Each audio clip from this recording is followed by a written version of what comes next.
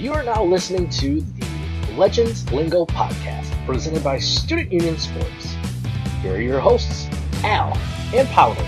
Enjoy the show. All right, everybody, welcome back in Legends Lingo podcast, episode 196, presented by StudentUnionSports.com. Make sure to check out everything on StudentUnionSports.com. From Al Nahegan here, no Powder tonight again. So Powder's still part of the show.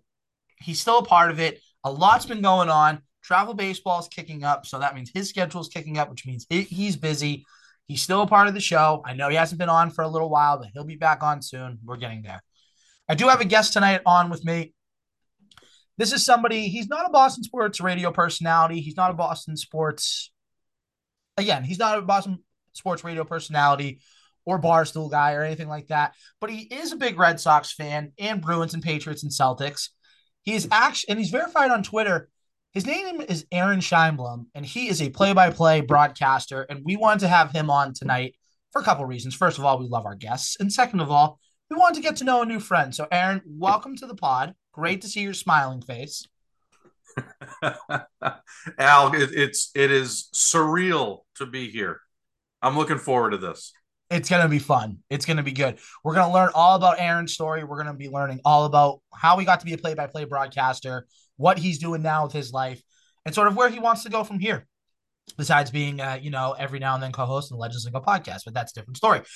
So we had a lot to talk about tonight. Patriots off a big win against the Colts, moving to 5-4 on the season into the bye week. We're going to talk about everything with that. Bruins sign a controversial player and then release said controversial player. We'll talk all about that. And Xander Bogaerts is officially a free agent. So what does this mean for the Red Sox? But before we get into all of that, let's get to know our guest a little bit. So Aaron, I found you through the wonderful world that is called Twitch. And we'll talk about your Twitch channel in a second. But for those that don't know you, who are you? Where are you from? What do you do for a living? I know we said play-by-play broadcaster, but go into that a little bit. But just give us the background on who Aaron Scheinblum is on the Legends Lingo podcast. No one important is the short version of that story. The longer one, I'm kidding. So, the longer one is, you kind of hit the nail right on the head. So essentially, I grew up on the East Coast, obviously diehard New England sports fan. And then I was presented with an opportunity to move out to the Midwest in Iowa, where I've kind of made roots over the last 5+ years and met my wife out here. So we're stuck here now. So despite how much I love being home here, there's always going to be home back in New England. I grew up in Connecticut. Like many across the sports broadcasting world, I too went to ESPN. Well, maybe one day. Went to Syracuse. So I'm pretty sure they're the same thing.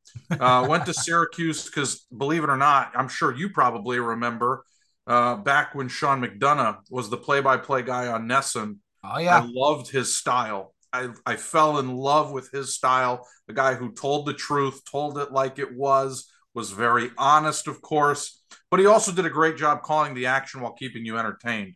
And I kind of wanted to follow his footsteps. And when I actually ended up meeting him when I was still in school at Syracuse, he said, "You made my day." And I said, "Well, you kind of made my life path. So we'll call it even." So outside of that, I mean, that's kind of how I came to be with you. And then our story, obviously, about how we connected is also incredible. It's legendary. And we're going to get to that in a few minutes. Just real quick, just to kind of follow up with that question. So you're a play-by-play announcer. What do you do for play-by-play announcing? Where can people find kind of your stuff to kind of hear the great calls of the great Aaron Scheinblum? Yeah, so the easiest way I can explain it is I do a lot of high school and college sports. We just wrapped up the football season because, believe it or not, we are already in the semifinals across the state. We've only got a couple more days of football left because what they'll actually do is play the semifinals and the championship only a few days apart. So they're going to move pretty quickly, and basketball season is going to start. I believe my first game is the 22nd. Wow. So it's a very quick turnaround here in the state of Iowa. The way that sports work around here is a little different. Like baseball's a summer sport, right? Which is confusing for many. But essentially the best way you can, tune in and watch, because everything we do is on TV, You can always tune in online. You can go to kcrg.com/9.2, or you can check it out on a website called View It, which allows you to actually go back and watch the replays. That's just on VUIT.com. Now, they're not paying me to plug that. I want to make that very clear. So I feel like we should send this to them after the fact and say that I got to get an incentive. But at the very least, it's provided an outstanding platform to have some fun and broadcast some games that a lot of people care about. It's like that. It's like when you're signing up for a new job, right? It's like sign up for this new job and you get a $1,500 incentive bonus. Aaron, could you get an extra $1,000 for plugging it? Absolutely. He's a father. He works hard. Give him the raise, damn it. Give him the raise. But there you can kind of hear Aaron on all those platforms and everything else. So high school and college football, high school and college basketball. You do baseball in the summer, you said, right? Of course, yeah. Baseball, soccer is a big one around here, of course.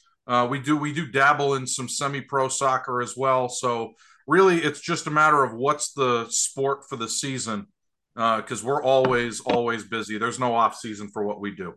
Very true, and I see that, and you mentioned like ESPN. I mean, you see it on that scale too, right? You see guys like, Joe Buck on Fox. He's doing like basketball, and then he calls the World Series, and then you might see him calling March Madness. And I know he doesn't call March Madness, but you see the example, and you see how hard these guys work. So nothing but respect for Aaron and what he does.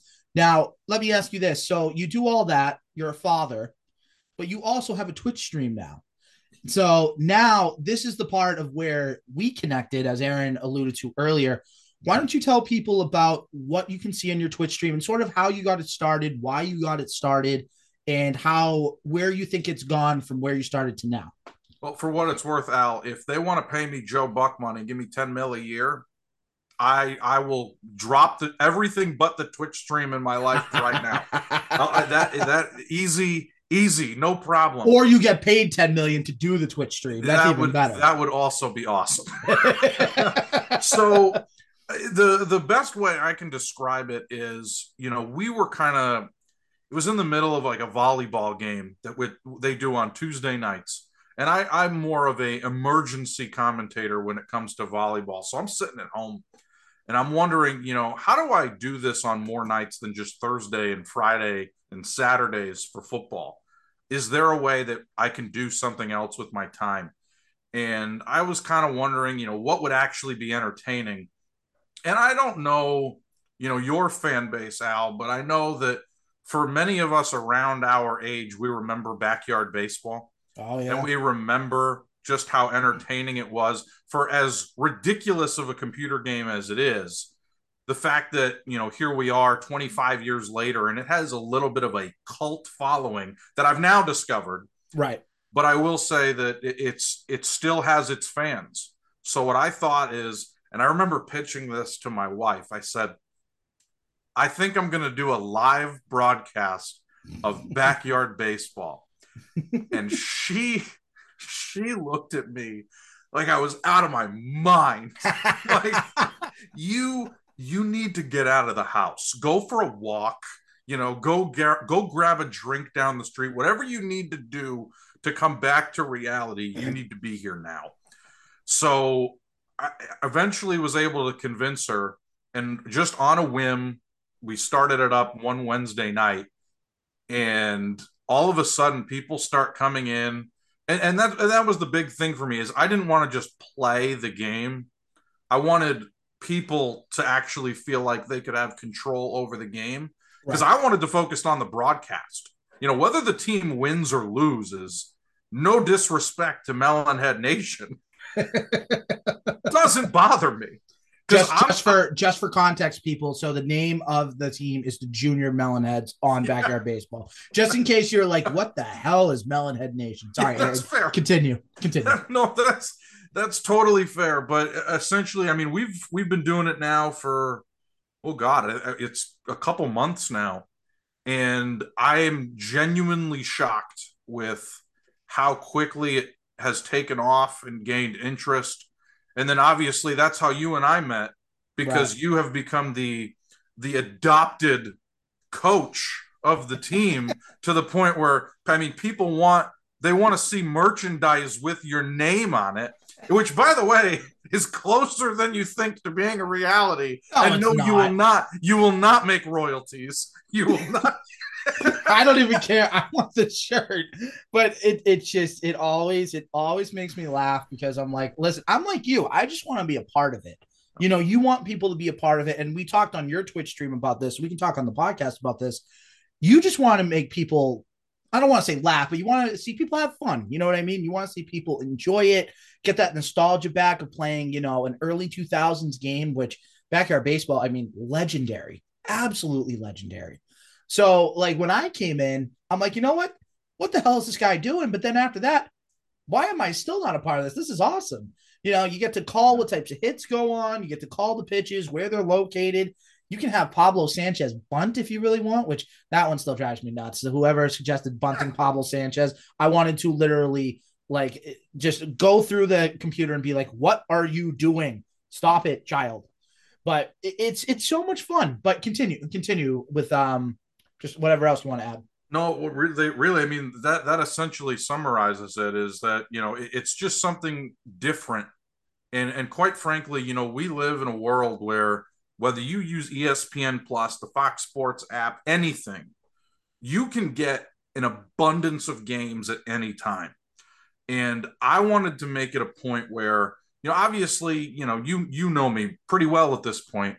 Mm-hmm. The way that I tend to do things is a little bit off pace of what you traditionally hear on a broadcast. That's not to say we're not taking it seriously or professionally. No. But what we're trying to do is we're also trying to keep you entertained, even if the score is 19-2. Right. And that's the responsibility of a broadcaster. So essentially, for me, this was an opportunity to work on, even more skills, get to meet great people, but most importantly, have fun with what we're doing. That's really what this is all about. Absolutely. And the thing with you is you've gotten yourself Twitch affiliated, which means you've gotten just like perks and everything like that, which I don't know if you were ever planning on that. Correct me if I'm wrong. I don't think you were ever planning on that. We didn't know what was going to happen. I didn't expect people to even watch, but just how quickly everything has happened. There's not a chance you would have ever told me that it would have worked this quickly. To say that I expected it to reach this point, I'll put it to you like this, Al. Last stream, at the end of it, we did a doubleheader, took 3.5 hours. I was genuinely concerned that people were going to get bored of it because of how long it was. We went to extra innings. I know. That was crazy. I did not think that game was going to go to extra innings. And it did. Yeah, I know. Home run in the 6th inning to send with 2 outs, by the way, to send it to extra innings. I think it was 2 strikes too, wasn't it? Oh yeah, that was terrifying for the guy clicking on stuff. But again, I will just say that, I mean, really, it was a conversation I had with my wife. I'm losing my voice going upstairs. First words out of my mouth, I told her, I said, I can't believe it had to go to extra innings. and she looked at me and she said, honestly, I get it now. And that was the moment where I'm like, well, we can't stop. Like this is no longer, something that I thought would just be entertaining for me and a couple people. No, this has become very real. So we're gonna roll with it as long as people like it. I think people like it. It wouldn't surprise me if people eventually were like, you know what, we need more than 1 day a week. We need a couple days a week of this. Wouldn't surprise me. Really. Would not. So we'll one day for now. We'll see if we do another. If we do next season, if we can push it to 2 days a week. I like to do other stuff in my free time. I'm kidding. No, you mean you don't just find a way to just rig the game of backyard baseball? You don't try to get all the cheat codes and everything? Oh, I mean, I think people would be smart enough, especially those diehards, where they would realize something is up. But at the very least, what we could do is just have other people play. I'm sure there's a way where people can just take over and do it for me. So who knows? Maybe you'll be called upon. Oh boy, I haven't played the game in so long. I'd be rusty, but you know what? I can make all the calls. I can do that. I can use my brain. That's my asset right now. It is an asset. You are one of the smartest people that is in that chat for sure. Much appreciated. You're just saying that because you're on my podcast, but I appreciate it anyways. Not at all. I know. All right, we'll have you plug all your stuff at the end because you're not just here for an interview; you're here for the whole show, my guy. So Well, you got you've just lost all your listeners for what it's worth. They're all done now. No, we've got a lot to talk about. We do. So, Aaron, you're the guest. We got Patriots, we got Bruins, we got Red Sox. We're not going to talk Celtics this week because Celtics, they're 7-3. They're looking pretty good, and we can kind of do a more in-depth view of them in the weeks to come. But what do you want to talk about first? I'd say let's not bury the lead, and I think we should talk about Mitchell Miller to lead things off. Okay, fair enough. I think if it's been as polarizing of a discussion as it has been for us here in Eastern Iowa, because I even had local sports writers here tweeting about it, I can only imagine what it's like back on the East Coast in the Back Bay. Let's hear it. That's where we got to start. All right, so we'll start with the Bruins. So the Bruins right now, 11-2 on the season, having a great start. They won 7 in a row. They were 10-1. They lost 2-1 to the Maple Leafs the other night, but then won 3-1 over the St. Louis Blues on Monday night. But that was not the story of the weekend. The story of the weekend was, as Aaron just said, Mitchell Miller.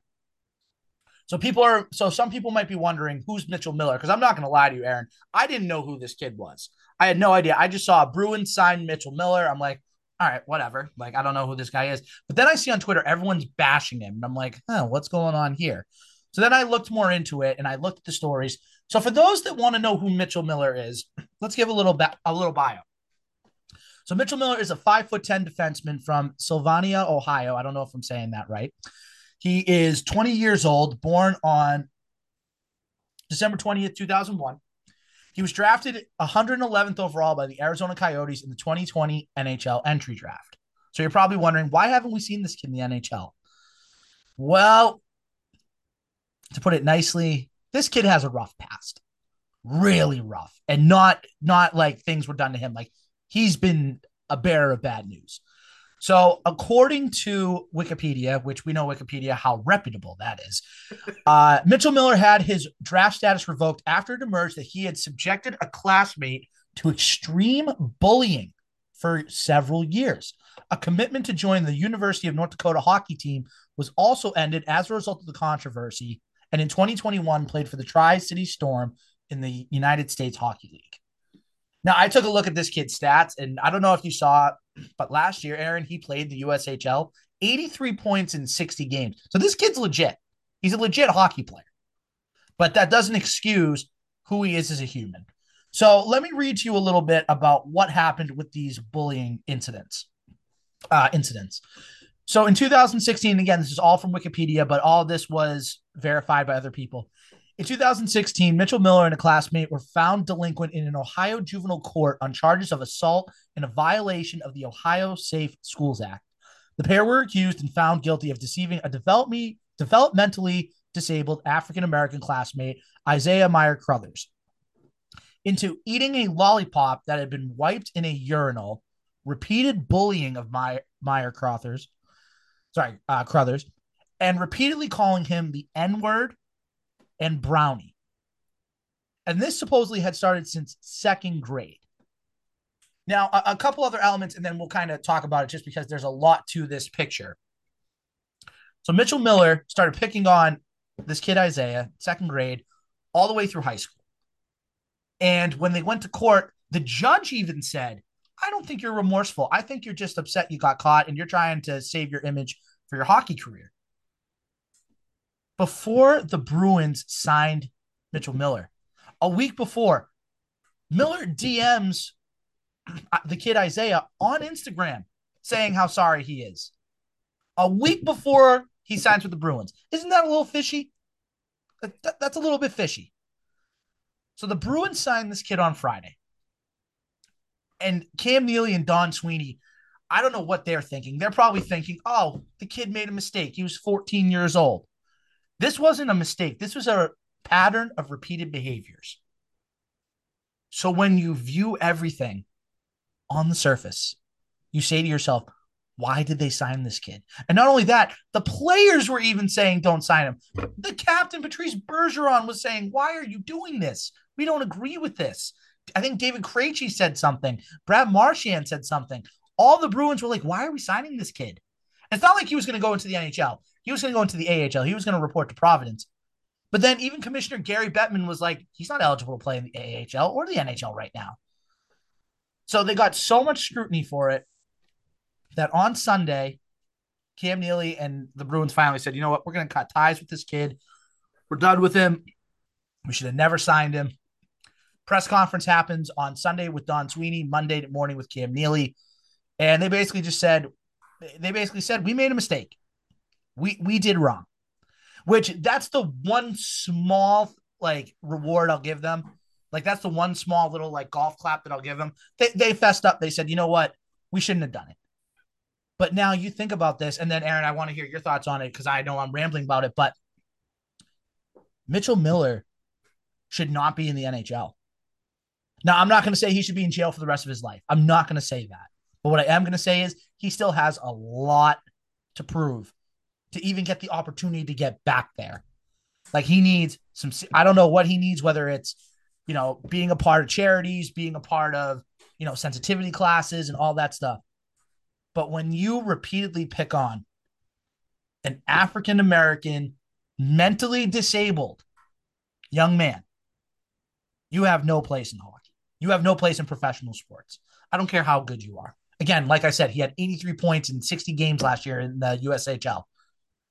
He does not deserve to be in the NHL right now. He does not deserve to be a Boston Bruin or on any NHL team until he fesses up, until he has a heartfelt apology, show some remorse, because I don't know how much remorse, if any at all, that he has. And it's sad to see that he put that poor kid through so much torture for years. Your thoughts, Aaron, on this whole situation? Well, so Al, a little backstory about me, and this is important for context, is that, prior to my life as a play-by-play broadcaster, in the capacity that I do it now, I reported on the news for 3 years. And of course, went to college to report on the news. And the one thing that I think is important here is, rather than talk about opinion for a second, let's just talk about fact. So we'll start with why Boston even called this guy. Why did the Bruins call this guy? He's an outstanding hockey player. You mentioned how many points he had in the USHL. We have a USHL team in Cedar Rapids, just 20 minutes up from where I live. And I will tell you that if you can shine in that league, you will get noticed. And he didn't just shine out. He broke the record for most goals by a defenseman ever in the league's history. He's an outstanding hockey player. To say anything different is wrong. Right. But let's talk about the part that everybody's talking about. Mm-hmm. What he has been not just convicted of in the court of public opinion, but in the actual court of law. He has been convicted for significant wrongdoing that you can cite related to racism, related to taking advantage of someone with a mental disability. And even if you don't combine those two, it's wrong. It's wrong from the get-go, no matter who you're doing it to. And you bring up the word remorse. I think remorse is the key word here.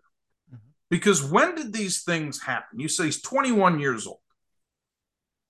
These things happen, and he was convicted when he was 14, but of course, the family says that it has gone on for years prior to that conviction. And after. So that essentially brings me to that point of remorse. If the apology was manufactured in a direct message on social media, like that's going to be the end of it, we can all move on with our lives. It shows the same level of immaturity you would expect a 14-year-old to have. And that's the problem. I've read in the Twitter sphere, which, as we both know, is either a great place or a toxic place, depending on whose replies you're reading. Oh, yeah. And there's two different ways to look at it. One is, well, he was young. He made a mistake. You got to let him move on. And the other one is, of course, exactly what we're talking about. There's a reason he has been blacklisted from the league. And it's not just because of what happened, or at least what he was convicted of 7 years ago. The reality of the situation is we have successfully seen an outstanding lesson in horrible PR. Yeah. Because at the end of the day, whether or not people want to believe this, before a decision like this is made, and an Instagram DM going a week prior to an announcement is a great indicator that these decisions are not made on a whim. There are multiple conversations. There are multiple people involved in those conversations. And they're doing stuff, looking up your history, looking up personal things about you that many of us will never know about each other. The work digging into people's personal lives, especially when you enter the public eye, but even more notably, when you become a professional athlete, they know everything. So the fact is that after all those conversations, after all of that fact finding that I talked about right when I started, somebody's made the decision that this is what's best for the organization. Now, for what it's worth, one of those people in the room make more than you and me combined. And that decision was still made.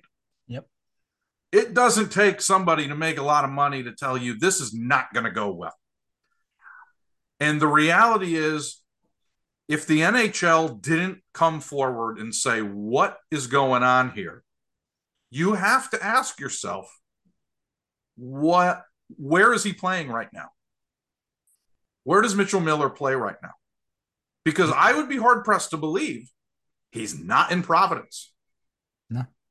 He's likely playing, and he is only a couple steps away, because that's how the ECHL, whether it be the AHL, the NHL, you are only a few steps away from the next opportunity.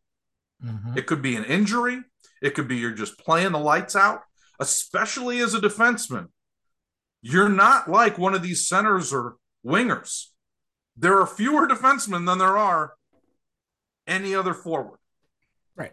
So it's just, for me, and this you want my personal thoughts. Yes. My personal thoughts are that the conversations that I discussed about those who are the top of the food chain in the organization, those conversations should have been a lot shorter. And at the end of the day, all of this could have been avoided. Mm-hmm. Does that take away from how good of a hockey player Mitchell Miller is? Absolutely not. But what it does say is that as far as this league is concerned, we're not even going to put up with it. Exactly. Like that's a perfect way to kind of end that. Is the NHL is not accepting it. No league is going to accept this, because and not only that, a couple other things I didn't mention. First of all, the Bruins never notified the family of the kid Isaiah that this was going to happen. And the mother's like, what the hell is going on here? Rightfully so.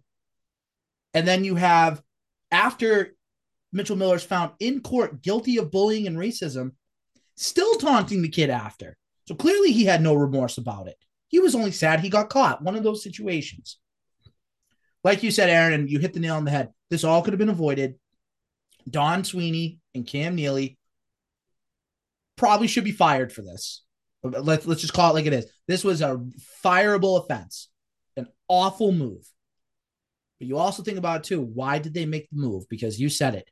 Defensemen are hard to come by. The Bruins have drafted horribly since like 2015, especially defensemen. Charlie McAvoy was the one hit that they had on. It's McAvoy and Lindholm on that first line of defense. Then after that, it goes down a little bit significantly. Like, I love Matt Grzelcyk, Brandon Carlo, those guys, but they're average hockey players in the NHL. Hmm. You wanted to try to get a bargain. You wanted to try to find, a needle in a haystack, and you found a bad needle. You did. Like, there's no other way to put it. So this all could have been avoided. And I'm a big believer in like circumstances and fate and everything. I don't find it surprising that when the Bruins signed him, they lost to the Maple Leafs. And then as soon as they get rid of him on Sunday, they played next game Monday, convincing win.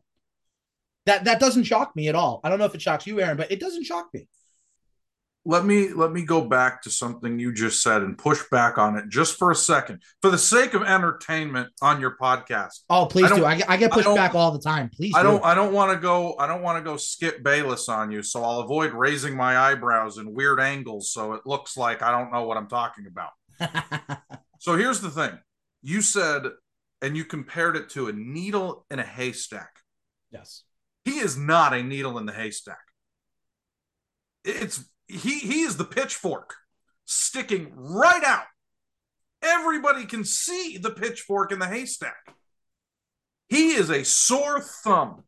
That's how talented of a hockey player he is. To say anything differently, it's just wrong. It's just wrong. But this is not about talent. This is about maturity. This is about a personality. And again, these conversations are across the sports world. In every league, they look at players, they look at the questionable things in their past, if there are any, and then they debate. The only difference here is that I think we both agree there should not have been a debate. Exactly. This is a impossible debate to win, which is the same reason why he's not playing in the NHL. Bingo. Should not have even been a discussion. And like something you said too, should have been a quick discussion, a 2-second discussion. Mitchell Miller. Nope. Too controversial of the past. Next. Should have been that simple. But the Mitchell Miller era is over. It only lasted, thankfully, 2 days. But that's 2 days. It was 2 days too many. And the Bruins PR and human resources and that whole organization from upstairs, not the players on the ice, but upstairs, need to find a way to make this up to Bruins fans. And it may take years, may take a couple of years for this, because not only did you go against racism, or sorry, not go against racism, but, basically say, we don't care about the racism thing. We don't care about the bullying thing. You offended a lot of people with this. So think about it from that perspective. Final thoughts before we get into a little Patriots talk? Again, and this is not to create a debate, but it's not that I guarantee you that those in the Bruins organization are going to say it's not that they didn't care. And that's the part that's going to send fans irate. Yep. Is they're going to say it's not that we didn't care. It's that we looked at the situation and we believed this is what's best for the organization. And the reality is, whether it be the fan base or the players in that locker room, all you heard was a loud and resounding absolutely not. Mm-hmm. And that is the difference here. Yes. When everyone's telling you no, you probably should listen, especially to your captain that's been there for almost 20 years. You should probably listen.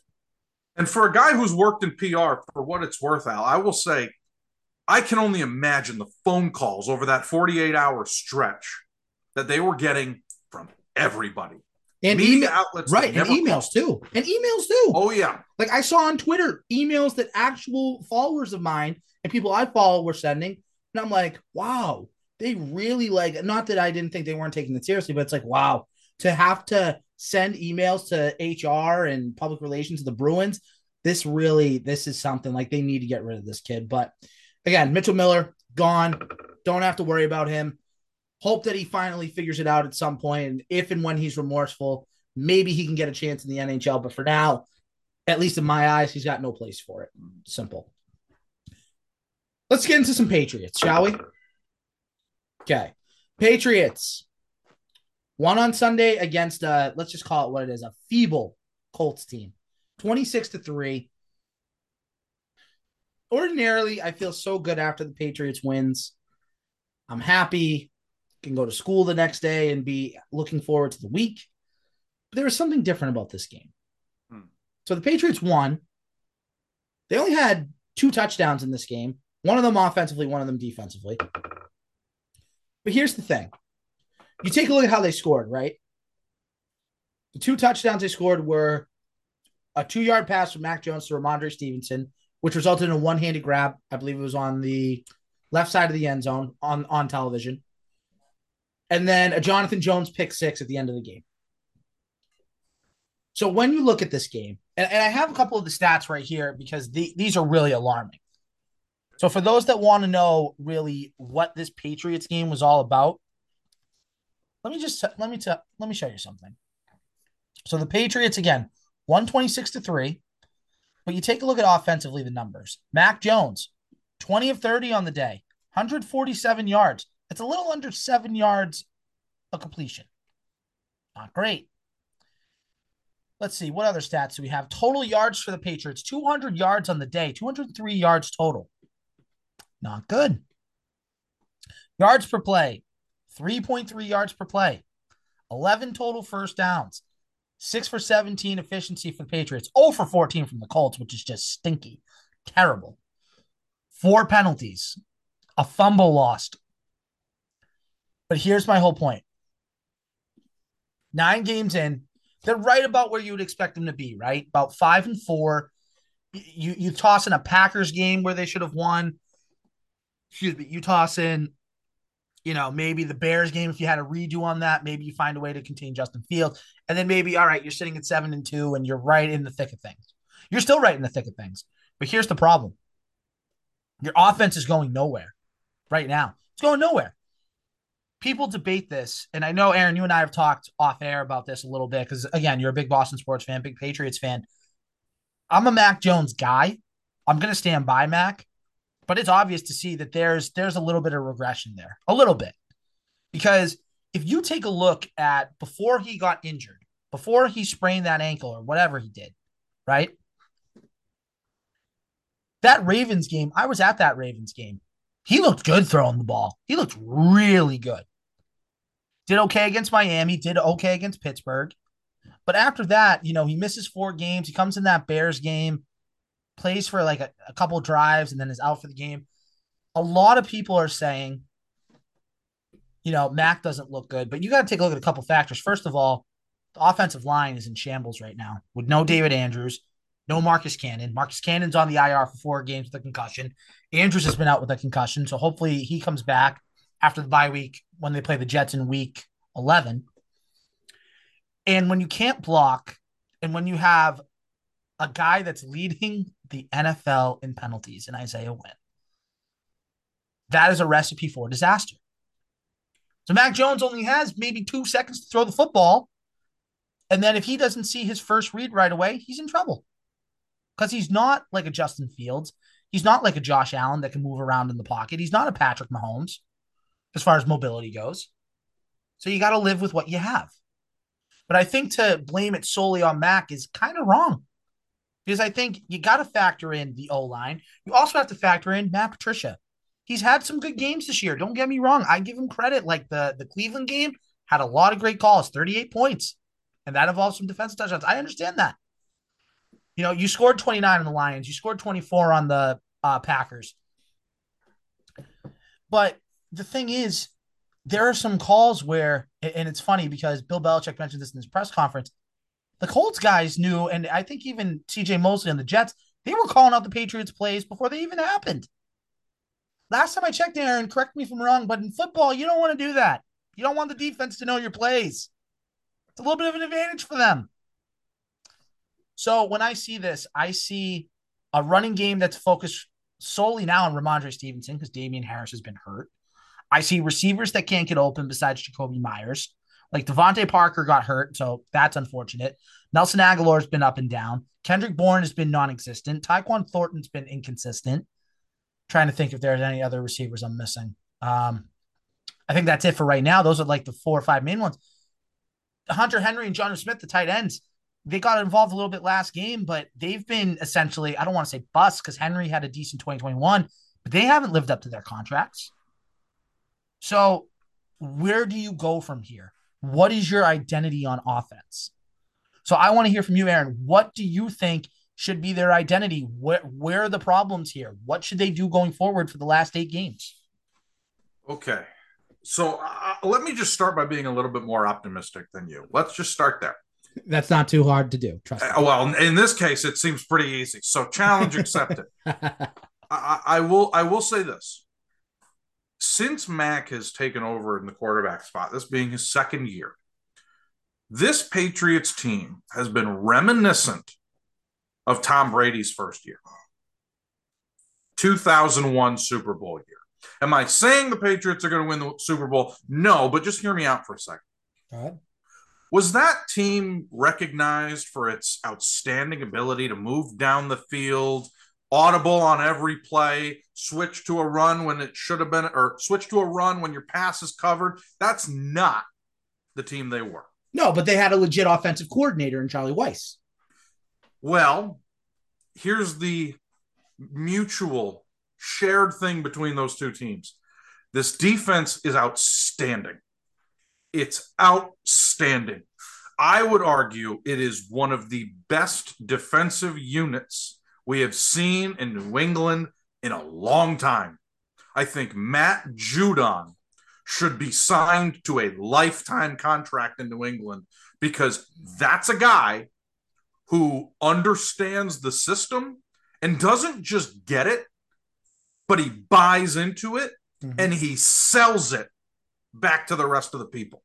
I can agree with you there. I'm on board with that. So here's the thing. You need to look at this team as we're going to be really boring.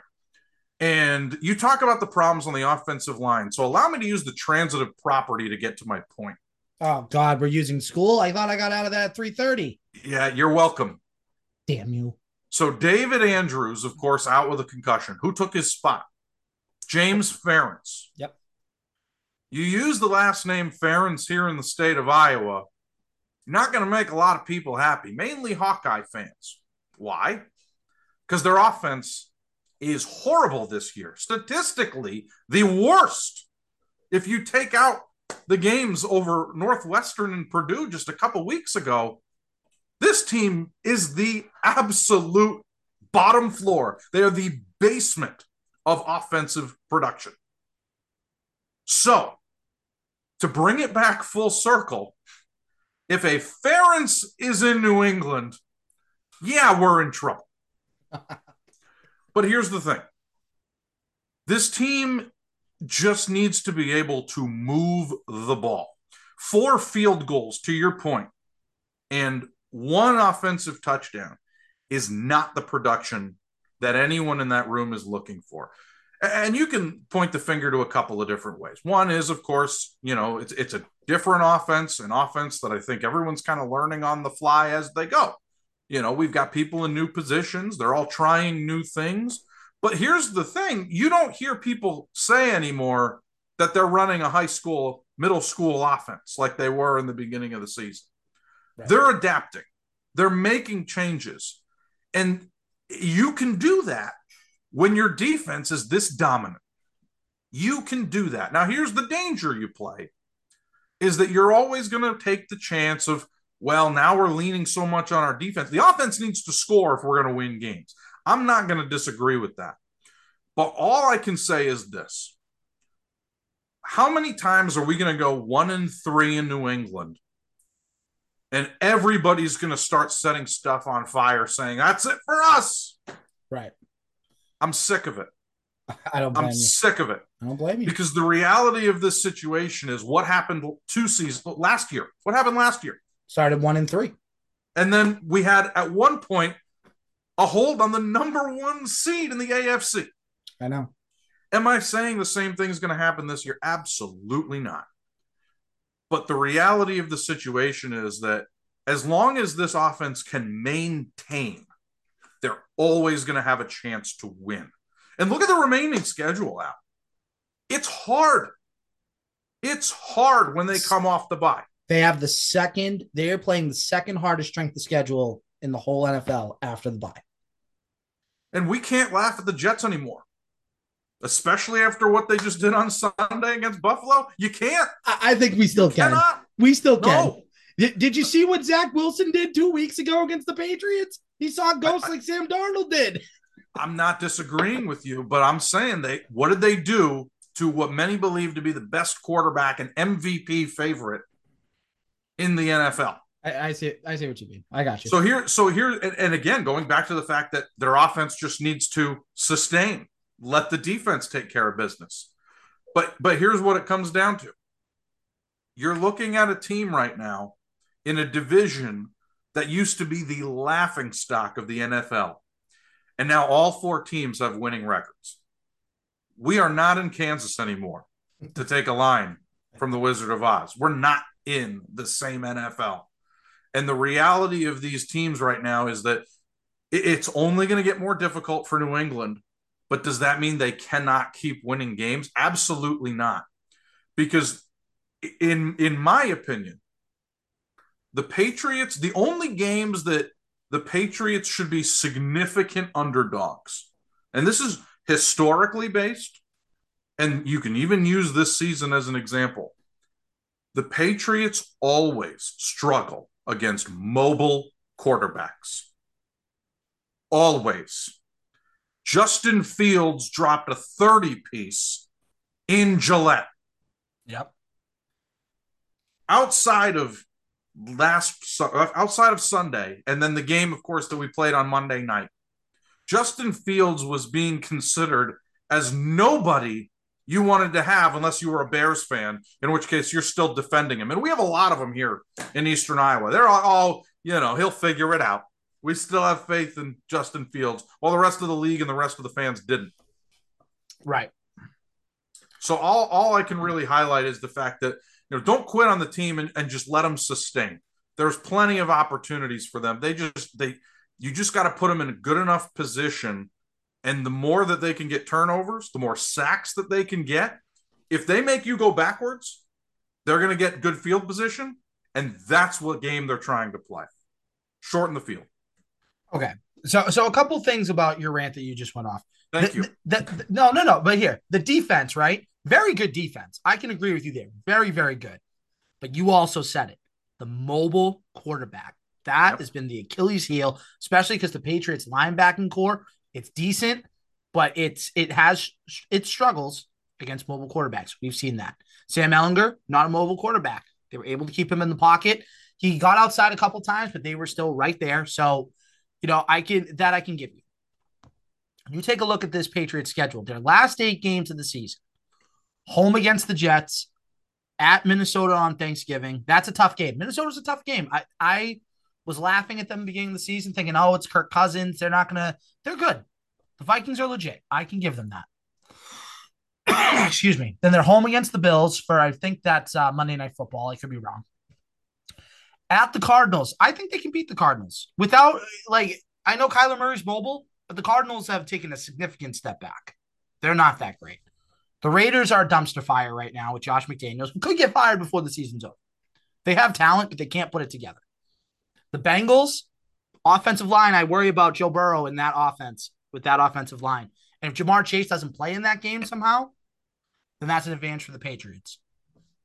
Home against the Dolphins on New Year's Day, and then at Buffalo, where they could be playing, Buffalo could be resting guys for the playoffs. So there's a path here. I realistically think in those last 8 games, there's no reason why you can't go 5-3 if everything breaks right. But again, everything has to break right. And you need to have this offense together on the same page. Now, I was saying the same thing last year that you said about this team looking like the 0-1 Patriots. Rookie quarterback, young quarterback, looks like he can make smart decisions, looks like he can throw the ball well, good running game, and a good defense. This year, good running game, good defense. I'm not going to say a great defense. I'm not going to say a dominant defense, but I will give them good. They are a good defense. Matthew Judon should probably get Defensive Player of the Year right now if you had to end the season today. And if he continues the pace he's on, he's going to get 20 sacks this year. No doubt about it. Josh Uche is a nice piece. You have some good corners and safeties with Duggar and Adrian Phillips and such. But again, the thing is, you need to move the ball. And to your credit, they move the ball. They just can't get it in the end zone. That's the problem. Their red zone efficiency is horrible. I would be surprised if they are at the very bottom of the NFL in red zone efficiency. That's where my problem lies. So if you can fix your red zone efficiency, you can fix those problems, and you can start getting in the end zone a little bit more, then we can talk. Because you think about the Colts game, Aaron, the only reason they got in the end zone was because Jonathan Jones blocked the punt, and the Patriots recovered it at the Colts 2-yard line. And it still took a Ramondre Stevenson one-handed grab to get in the end zone. So again, with this offense, they have time to figure it out. They got the bye week coming up, the Jets at home after that. And I was joking a little bit about not laughing at the Jets. But the thing is that they're just some teams that have other teams' numbers. The Patriots have the Jets' number. And until the Jets can beat them, I'm not going to be convinced otherwise. So the Patriots should win, especially with an extra week of preparation. And then they're going to have a short week going into Minnesota for Thanksgiving. If you can find a way to beat the Jets and beat Minnesota and go to 7-4, then you're talking about a realistic chance of making the playoffs. And for what it's worth, I think they will. I just want to say I think they will. I think Kirk Cousins has done a tremendous job this year. He's had even more fun wearing jewelry on the plane and doing weird dance moves. Yeah, I saw that. But at the end of the day, you're exactly right. The potential is there. It ultimately is going to come down to the 2 games against Buffalo. I'm not even going to include the game against Miami because I feel like it's a split every year. You can put it on anything you want that's permanent. It's going to happen. There's always just going to. That's just how life works. We split with Miami, and then it's going to come down to how things go in Arizona if they can keep Kyler Murray in the pocket. Mm-hmm. Because that's the nice thing about Kyler Murray is a lot of people say he may be distracted. The new Warzone comes out in 8 days. So he's probably, in addition to playing the other Call of Duty, he's probably getting ready for that. But let me move back for a second because you talked about red zone efficiency. Pro Football Focus has the New England Patriots right now at 29th in red zone efficiency, scoring touchdowns only about 40-ish% of the time. I think it's 46. I don't want to – I'm going off, just a very generic search. But I know they're 29th. They're fourth near worst the bottom. in the NFL. Fourth worst in the NFL. Great. Love it. Yeah. Okay. Keep going. So I'm not going to disagree with you there. Thank God we have Nick Folk, the number 3 fantasy football kicker, by the way. Just want to point that out. Everyone thought I was crazy drafting him in the 12th round, but hey, look at me now. Pretty smart. So here's the thing. Ultimately, we're talking about a team that just needs to be able to put a couple of games together and just keep one of those mobile quarterbacks in the pocket. Now, I'm not going to begin to assume the actual extent of Josh Allen's injury, but you have to believe whatever it is. He's one of the toughest guys I've ever seen. I loved him when he played at Wyoming. That's how much I love Josh Allen. I was like, I don't know what it's going to take for us to ever get our hands on Josh Allen, but wherever he goes, he's going to be special. He is tough, and I hate to say it, he is Buffalo. He is. He belongs there, and he has completely changed that franchise. But ultimately, you just need to keep these guys in the pocket. And I realize that's so much easier said than done. But if they contain, all of these games are winnable. Absolutely. Every single one of them. And the nice thing about it is a guy like Tua isn't necessarily there to run. All of these other quarterbacks, Joe Burrow isn't there to run. Kirk Cousins isn't going anywhere. Nope. So you just need to be able to contain. And if they can find a way to do that, they could win all of the games the rest of the way. I'm not saying they're going to. Let me be very clear. I see the face on I see your facial expression. I see it. I am not saying they're going to win every game. I'm just saying if you break it down, that's how you can win every game. And I guarantee you, those inside the room, those inside the building over in Gillette, they're going to agree. They're not going into a game like, well, we're not winning this one, boys. Sorry. You think Matt Slater's just going to mail it in? No, he wants to wait till the end of the game so they all can do their "oh yeah" chant. That's what it's about. It is. So they're all winnable games. This question is, can they contain the quarterback? And again, well, that's why they're going to play him. Contain the quarterback, make him make bad decisions. Like in the Jets game, right? You contained Zach Wilson. You made him make 3 bad mistakes. That ultimately won you the game. It did. Yeah. It won you the game. So hopefully the Patriots offense can figure out some things during the bye week. They can look re-energized against the Jets, and then they can go on a run here for the last 8 games. Again, I'm saying 5-3. Aaron thinks they can win all of them, which, who knows? Crazier stuff has happened. I'm not saying they're going to go 8-0, Al. No, I know. No, I know. I'll tell you what, if you're gonna put me on the spot and say pick a number, I'll say 6 out of those 8 games they win. How's that? That's very fair. Optimistic. I'll That's say very 6 fair. out of the 8 they win. I'll go 5-3, and I'll say, excuse me, they're ceiling 6-2. I'll go with you. I'll say that. Again, right. It's for me, it's if you can move the ball offensively and get in the end zone, then we'll talk. Yeah. Then we'll really be cooking with gas. Because again, this defense and the defense, again, very good defense, can be a great defense. Just got to do it consistently. You got to do it against mobile quarterbacks. And let's think about this. Zach Wilson, somewhat mobile. Kirk Cousins, like you said, not mobile at all, so you don't need to worry about him. Derek Carr, not really mobile. Joe Burrow, a little bit. Not great, but a little bit. Tua, not really. And Josh Allen's mobile, right? So you got a couple mobile quarterbacks there that you have to beat. And if you can somehow manage a split against the Bills, just like you did last year, you take that every day, and no pun intended, twice on Sunday. So you do what you have to do. So again, come down those 4 words, Al, not to cut you off. It's coming down to those 4 words that you just said. Get in the end zone. Bingo. You don't get in the end zone, all of these games are up in the air. They've got to produce in the end zone. And I think they will. Hashtag get in the end zone. That's what the Patriots should do. Tell Matt Patricia that. Put it on a t-shirt. Hashtag get in the end zone. All right. Patriots. So normally with the Patriots, we discuss the game prior. We preview the game next. But because it's a bye week, we will wait till next week to preview the Jets game. So let's get into some Red Sox. Before we get into Red Sox, I got to give a shout out to our sponsor over at A&B Kitchen and Bar. Whether you are in Boston, Massachusetts, or Beverly, Massachusetts, if you want to be at the game without actually even being at the game, go to A&B Kitchen and Bar in both of those locations.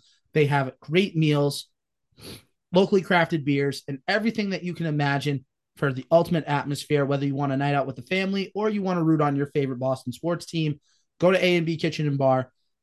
Get the experience of being at the game without being at the actual game, and tell them the Legends Boys sent you. If you're ever in Boston, that's a place that we got to take you and get you a good quality bite and good quality food.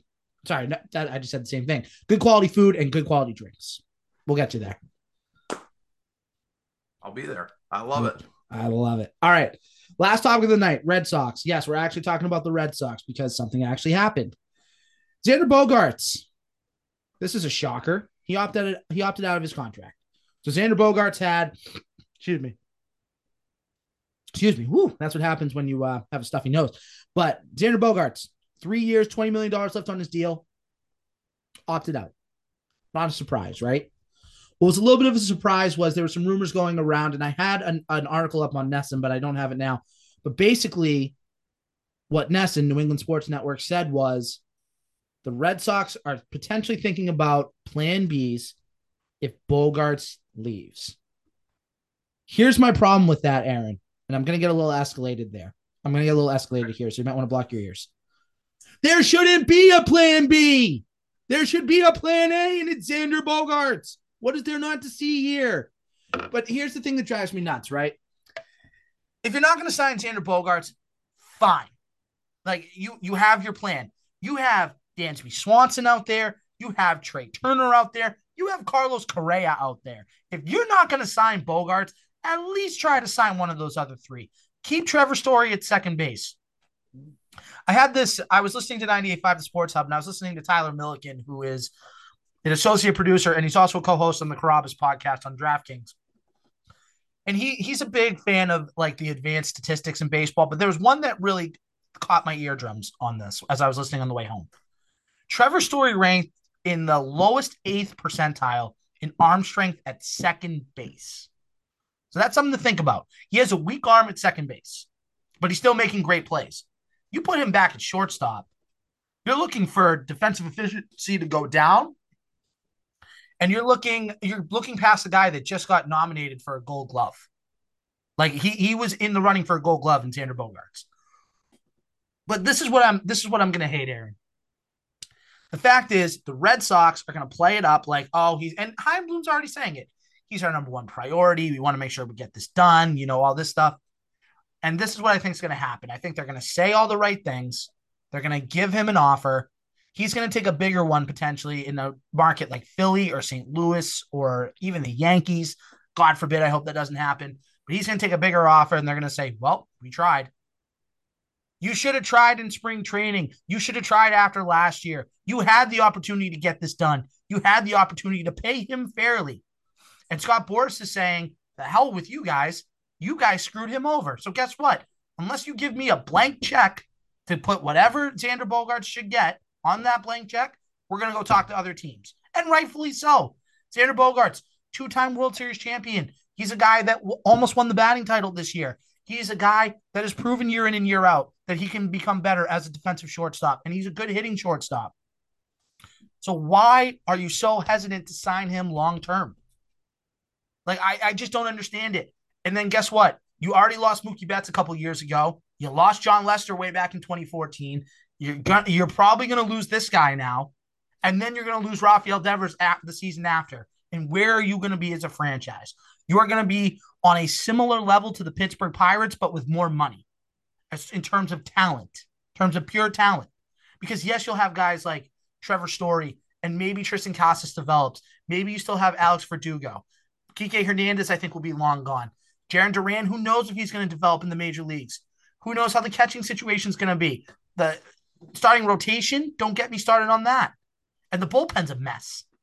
You have a few pieces in place, but you can solidify your infield for the next 5 to 7 years if you just pony up the dough. And you couldn't do that.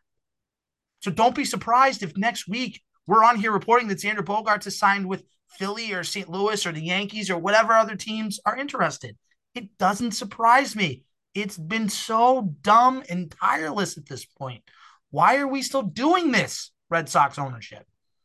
Why are we still playing these games with homegrown talent? I don't understand it. There's a reason that these teams win. There's a reason the Houston Astros won the World Series this year. I know you can say the cheating thing, but guess what? Alex Bregman, Jose Altuve, guys like that, homegrown. And they've grown up together. Correa was a part of those teams for a little bit too and won the 17 World Series, even though there's an asterisk next to it. But there's a reason they get back every single year, at least to the ALCS, because they keep their talent together and they've gone together. And also, and then I do want to hear your thoughts, just this last point. Look at what the Atlanta Braves are doing. They're locking up all of their core, their nucleus, for reasonable deals. What Alex Anthopoulos is doing over there in Atlanta, like, claps to you, bravo to you, because you know how to keep your team together. So you can believe the Braves are going to be competitive. The Red Sox are a couple moves away from being consistently in the basement in the American League East. Go ahead, Aaron. So, oh boy, where do I start? I'll start with the shortest point I can possibly make on all this. You better re-sign Devers. If you made the decision that Bogaerts ain't the guy, we're not going to re-sign him before he reaches free agency, then you better re-sign Devers, because you can't lose them both. You lose the left side of the infield. Yeah, I love the Pirates reference, and dare I say, I would almost compare it to the Rockies. Ugh. I would Baseball almost back when Trevor Story was over there, and he leaves that to join another version of the Rockies. So here's the thing. That's my short point. You have to re-sign Devers. That's number one. But number two, and this is important. I realize that we have been spoiled as Red Sox fans in recent memory, my father would tell you he has not been spoiled. He was waiting a very long time for that '04 World Series, and he finally got it. He was at the World Series in 1976 Oh, when that heart was broken once again. oh. So believe me, I get it. But I think we're a little bit spoiled as far as some of the success that we've seen in a relatively short period of time. But consider this. Yeah. And I'm going to include the COVID season in 2020. Okay. 2 of the last 3 seasons, the Boston Red Sox have a losing record. Mm-hmm. And even if you go back a season ago, it's not like their record jumped off the page. They had an outstanding run to the postseason and in it. Mm-hmm. But they were not a team that you're like, wow, I hope I don't run into them. Right. They just played well when it mattered. They had to sweep Washington just to get into the playoffs. Right. They were not a team that was getting circled and highlighted on the calendar when the postseason schedule came out. I hate to put it that bluntly, but that's the truth. No, it's fair. 100% fair. So here's the thing. Based off of just the last 3 years, the question that needs to be asked is, who are the Red Sox trying to be? Because ultimately, it's been pretty clear they're trying to save some money. The Red Sox used to be some of the biggest, still are big, but some of the biggest spenders all the time. And it's very clear we're not going in that direction anymore. These gigantic contracts, these Edwin Diaz, what he's going to get paid, it's not happening in Boston anymore. Even Trevor Story's deal is high, but it's not incredibly ridiculous money. For baseball, you're like, all right, yeah, it's good money, but it's not what Judge is going to get. It's not what Devers should get. Ultimately, we're talking about a team that's not going to shell out gigantic contracts anymore. Even so, to the point where, do you think JD Martinez chose to stick around because he realized, yeah, this is more money than I'm going to get anywhere else? No. So here's the thing. The Red Sox right now are in the middle of a financial predicament, trying to decide how much are we willing to spend to get the success we're looking for.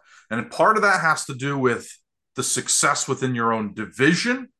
I mean, I'm going to exclude the Orioles for a second, because what happened last year was a bettor's dream. If you bet the money line on Baltimore all last season, you would have a pretty penny in your pocket. I don't remember the exact number, but it's a lot of money. But at the end of the day, you have to make a decision. You know, what team are we really going to be, and how much money are we willing to spend to be it? And you talked about that article in NESN, the plan B, and moving Story over to shortstop and looking for a second baseman instead of a shortstop. You know, I think really, unless you start, to your point, developing talent and getting guys in, and dare I say, trading pieces to grow more of that talent, I don't know how you end up competing in the AL, let alone the other 3 teams in your division, because they're all good. They're all good, and more terrifying is that you look at what Toronto has done, and I realize they've missed the postseason, but they are young. They're young, and they're hungry, and they're talented. These guys are going to stick around. I mean, you saw what Vlad Guerrero Jr. said about potentially going to the Yankees. No shot. Right.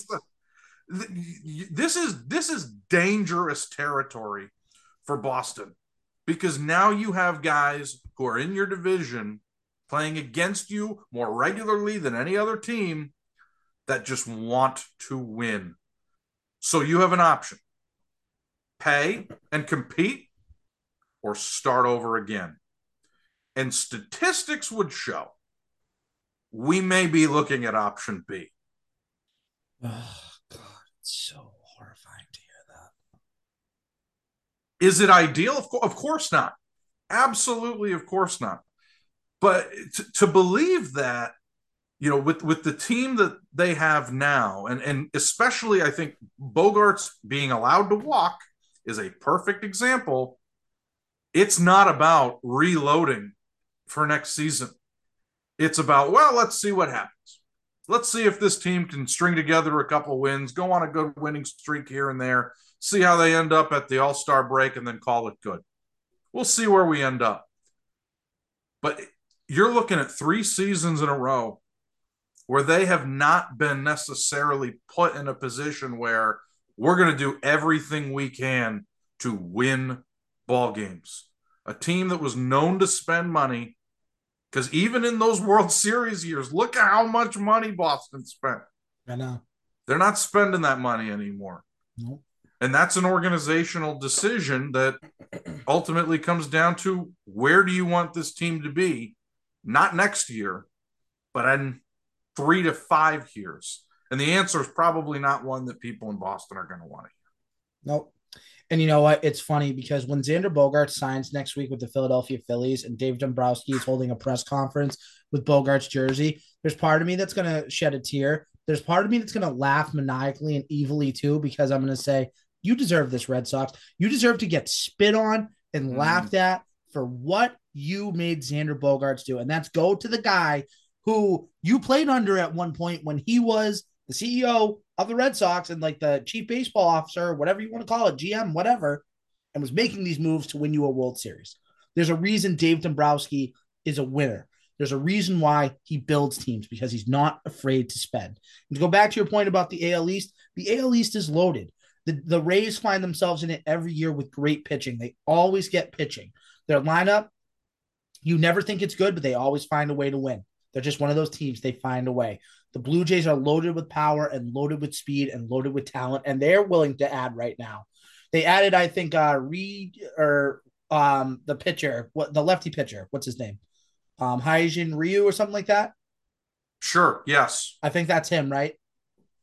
But they, yes. but they add pieces, right? I think they added Matt Chapman for a third baseman from the Oakland A's in a trade. So the point is, they're willing to make moves to win right now. The Orioles are going to be good for years to come, especially with Adley Rutschman and all those guys there. They're going to be coming very good in the next couple of years. The Yankees are the Yankees. They just made it to the ALCS. I know that they had a little bit of a letdown after a big first half of the season, but they're going to be right there. And I'll guarantee you that they find a way to re-sign Aaron Judge, because they'll pay the money. And if they don't pay big money for Aaron Judge, then they're stupid too. They are. And I have friends that are Yankees fans, and I've told them, you are dumb if you let Aaron Judge walk out. And they agree. But anyways, you're in a loaded AL East. You think about it, right? Baseball and football, the Boston sports teams, in loaded divisions. That's just how it is right now. And you can't get away from that. So you have to win in your division. The Red Sox couldn't beat the Jays last year. Struggled against pretty much everybody in the AL East. They had a horrible record in the AL East. Then when they played against the AL West, they looked like world beaters. They couldn't lose. So, again, I don't know how this team is going to orchestrate itself. If it's going the way that Aaron thinks that it could go, it could be more of a rebuild, which I don't think fans in Boston are going to want to see, because they have the talent already in place. They just need to pay up. And if you don't want to pay up, then you shouldn't be here. And Chaim Bloom, you know what? For as great as he's done a job of replenishing the farm system and really building up that farm system, this is the offseason. You got to make moves. You don't make moves and you go toward another last place finish, he very well could get fired. And I'm not afraid to say that. Well, so you talk about guys who spend money. Theo spent money. A lot of people were upset when they get upset when Theo leaves, because he basically sends them way over how much money they should ever be spending, but they win. They did win. Dave does the same thing, obviously. Chaim Bloom is not there to be the big spender. And ultimately, his track record will show that. He is not there. He's not in Boston. He wasn't given this job saying, hey, here's the checkbook. Best of luck to you. Get us a winner. Let me ask you something. Let me ask you something, Aaron, real quick. What's the difference between Dave Dombrowski and Theo Epstein and then a guy like Chaim Bloom? What is the difference? I think the simple answer is understanding finances. Ultimately, Okay. we're talking about a guy who is put in a position with a goal in mind. Bring the money down. You're not bringing in Theo Epstein and Dave Dombrowski to say, hey, we really would like to lower how much money we're spending in salary. Right. If you could just find a way that we could just work on this while also still improving in other aspects, maybe not necessarily winning every game, but we need to reset this organization. We really need to just level off how much we're spending. That's the difference. Those other two guys were not given those assignments. So nobody hired Theo Epstein to save money. Right. But not even the point that I was going to make, but that's a good point too. Here's the point that I was going to make. Dave Dombrowski and Theo Epstein, they're baseball guys. They understand baseball. They understand Dave Dombrowski, when he came to the Red Sox, okay, we don't have a closer. We're going to go out and get Craig Kimbrell, one of the best closers at the time. We need a number one ace because David Price isn't doing the job. All right, I'm going to trade for Chris Sale, and I'm going to make sure that he gets brought in to do what he needs to do. We need a power bat in the lineup. JD Martinez is out there. Here's your contract, JD. Welcome to Boston. That's my point. And Theo Epstein, you mentioned Theo, right? Sign guys like Pedro Martinez, Johnny Damon, Curt Schilling. He got those deals done. Chaim Bloom, what has he done besides drafting Marcelo Mayer and trading Mookie Betts? You got Alex Verdugo. He's a decent piece, but what have you done since? That's you answered your own question. You've answered your own question. He's saved them money. That's it. That's all he's done. He's saved Boston money. That's what it comes down to. And you don't want to necessarily look at a sport that has no salary cap per se and say, why would you care about saving money? Don't you just want to win? And other teams have certainly shown that. But this is not, you talk about these baseball guys. I also find it funny how these baseball guys also have checkbooks that they have access to. Chaim doesn't have it. I know, what a concept. What an idea. But that's what it comes down to. Well, now you've spent some time to save some money. Are you going to take it and now start to spend it? That's what this offseason comes down to. And believe me, we're either going to have one of two things if they don't spend money. It's going to be another year of dirty water where we're all just kind of sitting around like, well, maybe, hey, this team might have something. Or we're going to know for sure that the team actually does. And that's going to come down to how much money is spent this offseason, period. So it'll either be really good or really bad. We'll see what happens. But I think we'll wrap it up there. So just to kind of wrap up everything, Bruins signed a scummy person, but then got rid of him the same weekend, all in the span of 2 days. Patriots 5-4 heading into the bye week. A chance they could make a run in the second half of the season. And the Red Sox are imbeciles. So we'll leave it at that. But all right, Aaron, give us your socials where people can find you for future endeavors and future broadcasts of the Junior Melonheads. Yeah, the easiest way to put it is across every social media, whether it be Twitch that we talked about earlier or anything else. It's the Shine Bloom, the way it sounds, not the way it's spelled. So just shine like the sun, bloom like a flower. And yeah, that's how lucky I am with my name in my life. I get to have the shiny flower follow me everywhere I go. But nonetheless, that's where you can follow me. Al, again, I'm so glad to be a part of this. What you do and what you guys do, I hope I can continue to how do I put this bluntly?